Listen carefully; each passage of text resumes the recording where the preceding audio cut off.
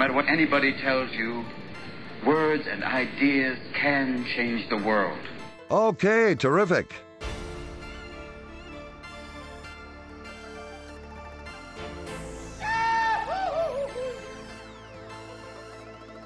Language and writing were made available. He'll teach you everything.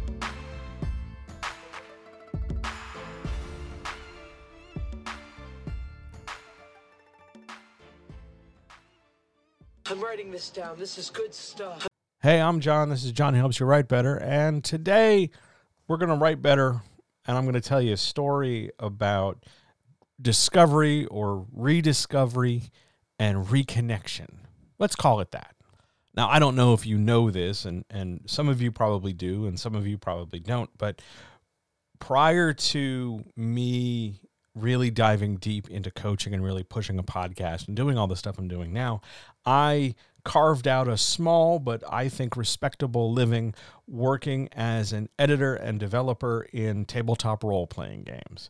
And when I say tabletop role-playing games, you're probably thinking of a few particular games from a few particular companies, and chances are, yeah, I did work on them somewhere, in some way, in some shape, at some point.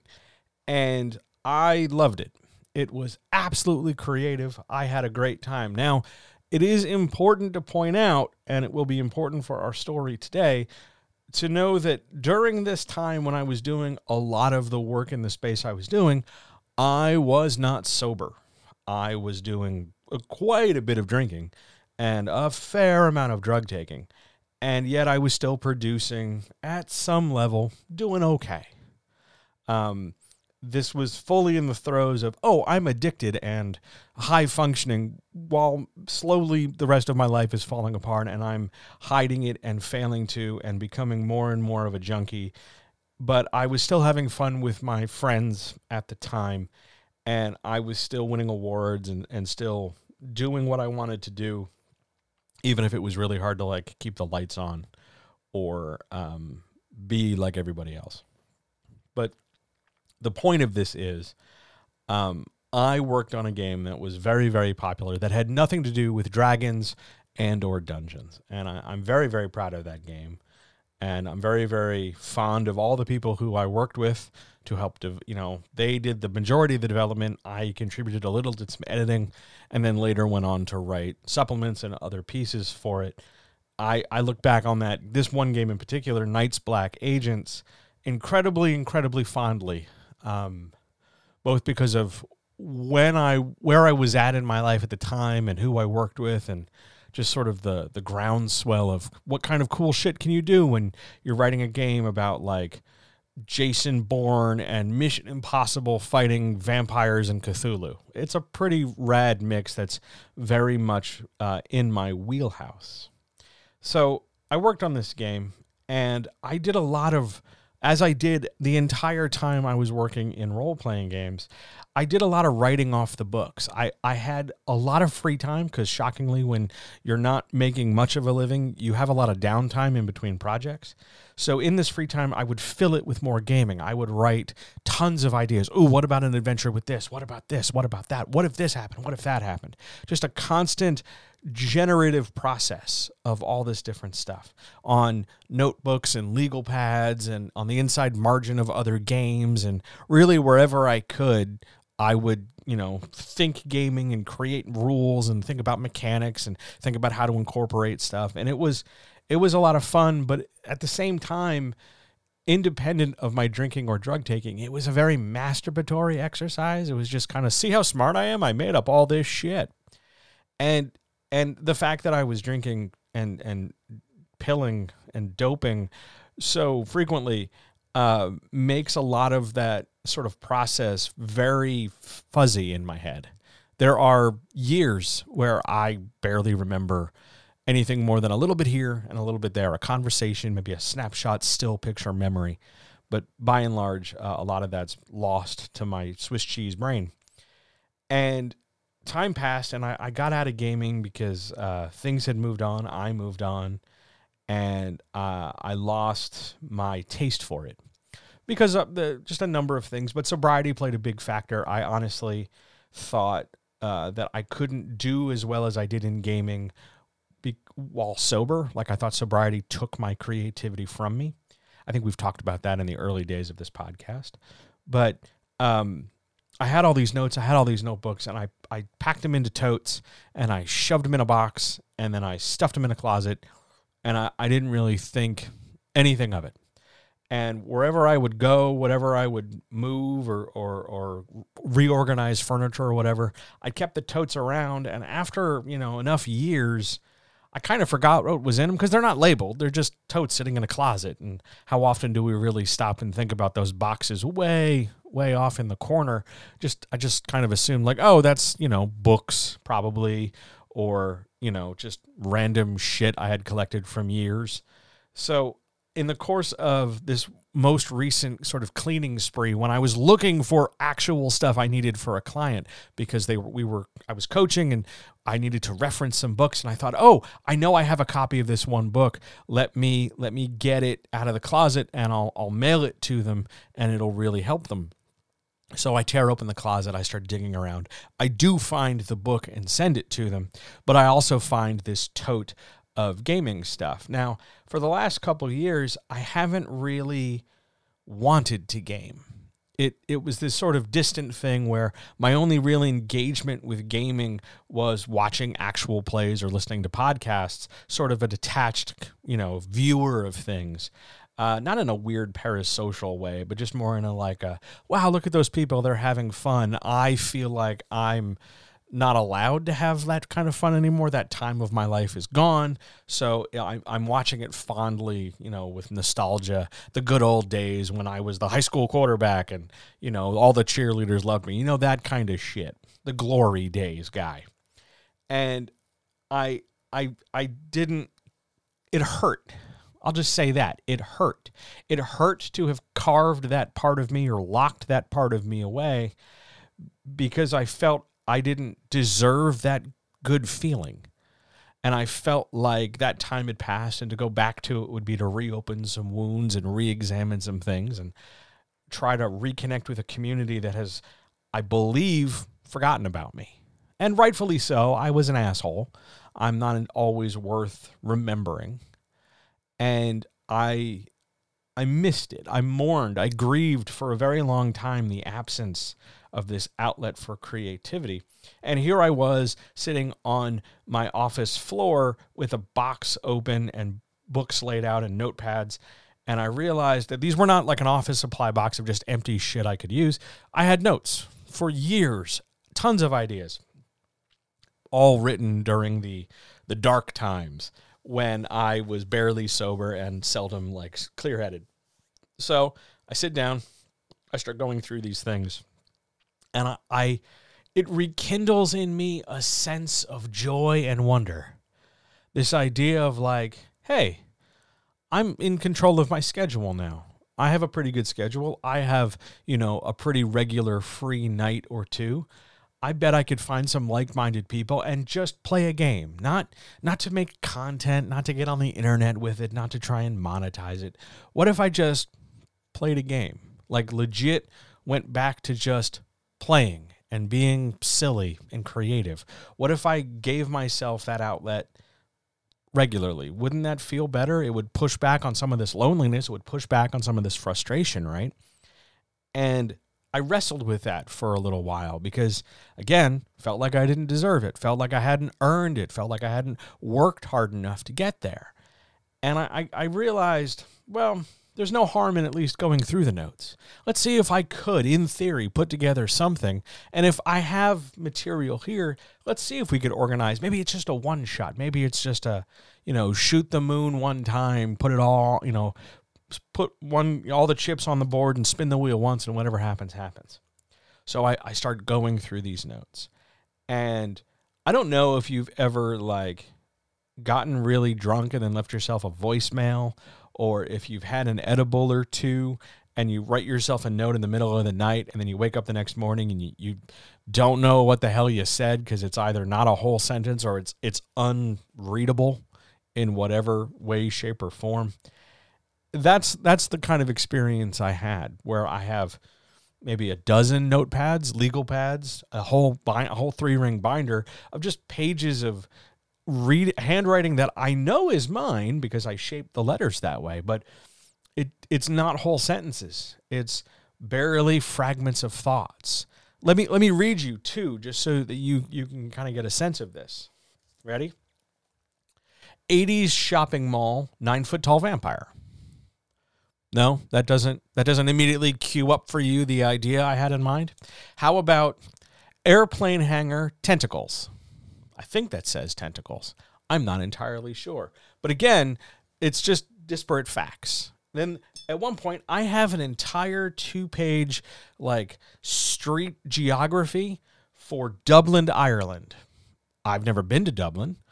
I've always wanted to go, but I have a complete part of a map drawn out, go here, turn here, there's this building, don't forget this landmark, as if I were going to take a driving tour of the city, which is a staple of a lot of the games I would write. I would get very detailed and then hit landmarks and make it feel like the players were there.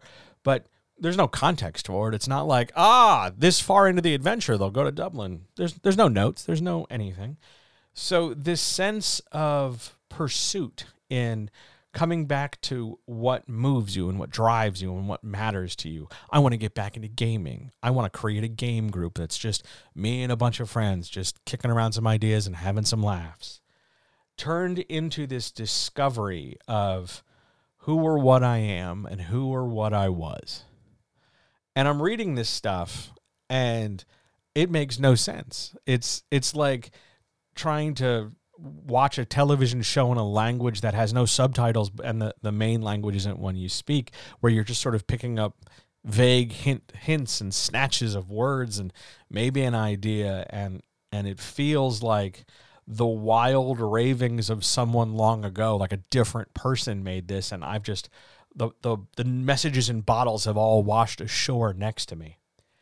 I don't mind it. It's been a fun challenge. It's been a little frustrating to sit down today, for instance, at the time I'm recording this, and write out 26 pages of notes, only to discover that about 3 of them are really full, intelligible, well-developed thoughts, and the other 23 pages are just me repeating myself 5 different ways. But I like it. I don't remember doing it the first time. I don't remember what my intent was. I didn't write myself an outline or a plan. I left no plans for future me because I just assumed that I would produce this stuff and then probably overdose. That seems about the track of my general thinking at the time.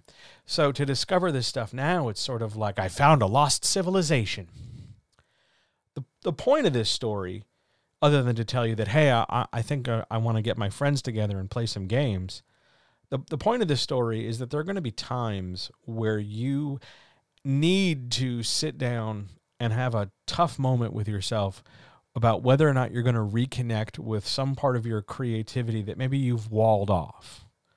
For some people, maybe that's going to be that sort of childlike wonder, that permission to just make anything the fuck up and be silly. And don't mask. I spent years, decades of my life masking my disabilities so that I felt like I could fit in, so that I didn't disappoint my father, so that I looked like everybody else, even though I never felt it and wasn't really like anybody else. I masked so that I didn't get bullied. I masked so that I could conform. I masked so that I didn't get abused. And then as I got older, I masked because I wanted people to like me.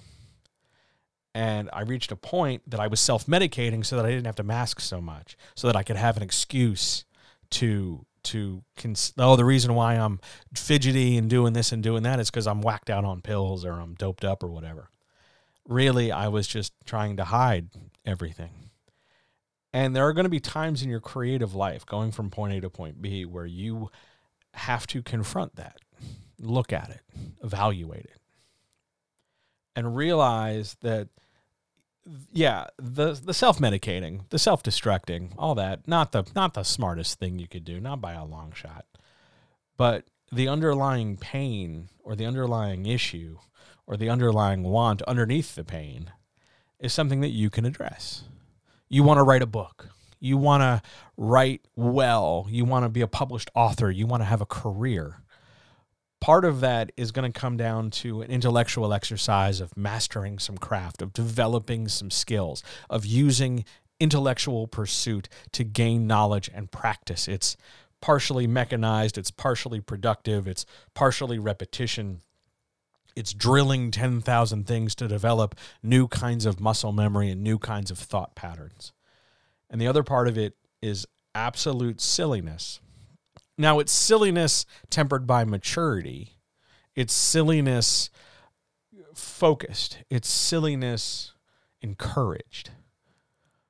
I remember being a little kid and playing around in the backyard with my friends that we were different, movie characters, and we were just running around being silly, and we were fighting or we were on sides, but we didn't really do anything. There weren't mechanics. Like, nobody was rolling dice. It was just, you're the Terminator and I'm, some rando other thing we had seen in a movie we shouldn't have been watching as kids.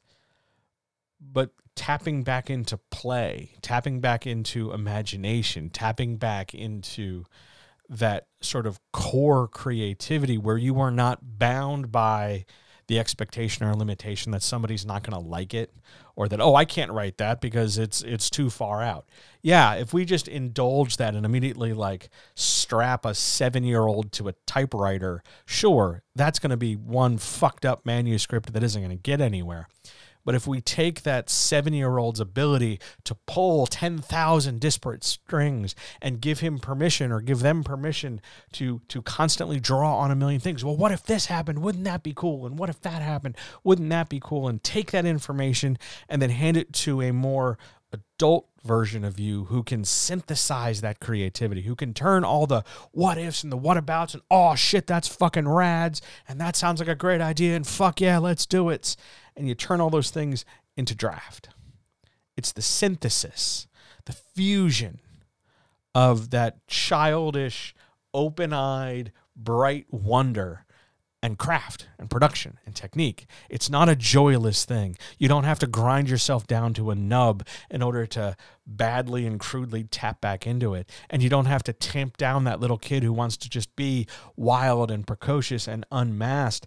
You need to find a way of bridging both of them together. Letting one kid just run crazy on the fuel line and the other one does all the steering and the driving. That's what we need to be doing. And in finding these books and in reconnecting with that, I feel, rather than intimidated or bothered or annoyed or even irritated it past me that I thought I was just going to, not be alive anymore. So it didn't really matter if I wrote myself any notes. I could be angry at, that ridiculous drunk junkie. But instead I'm encouraged because, most of that stuff from that time in my life I destroyed. I was so heartbroken at sort of the collapse of my life and the loss of jobs and the loss of this that I mostly burnt it or trashed it or just threw it out and, fuck it, that part of my life is over. But to discover these notebooks, to discover this game book, to discover these things mostly intact. I mean, they're a little bit tattered and dusty and stuff, but to reconnect with that, to find that made manifest. It isn't just this vague, hazy memory I have. It's a physical book. It's right here next to the microphone. That's significant to me. That means something. And I know we were supposed to be talking about risk, and we'll talk about risk tomorrow for sure. But I wanted to tell you the story. I wanted to tell you that there's real value in finding the parts of you that you thought shouldn't be involved in your writing process, because they most definitely should be. I'm very grateful that I didn't totally squash that little kid. And I'm even more grateful that that little kid doesn't so much have to mask as hard. Sure, during the workday, I gotta, there's a reason I don't work with a camera on, so you don't see a lot of the fidgets and the gestures and the tics. But I do a lot of re-recording and drafting, so you don't hear a lot of the other stuff too. But you can synthesize your past with your present to build a better future. And that's really where I'm at today. So give that some thought, and I'll talk to you tomorrow.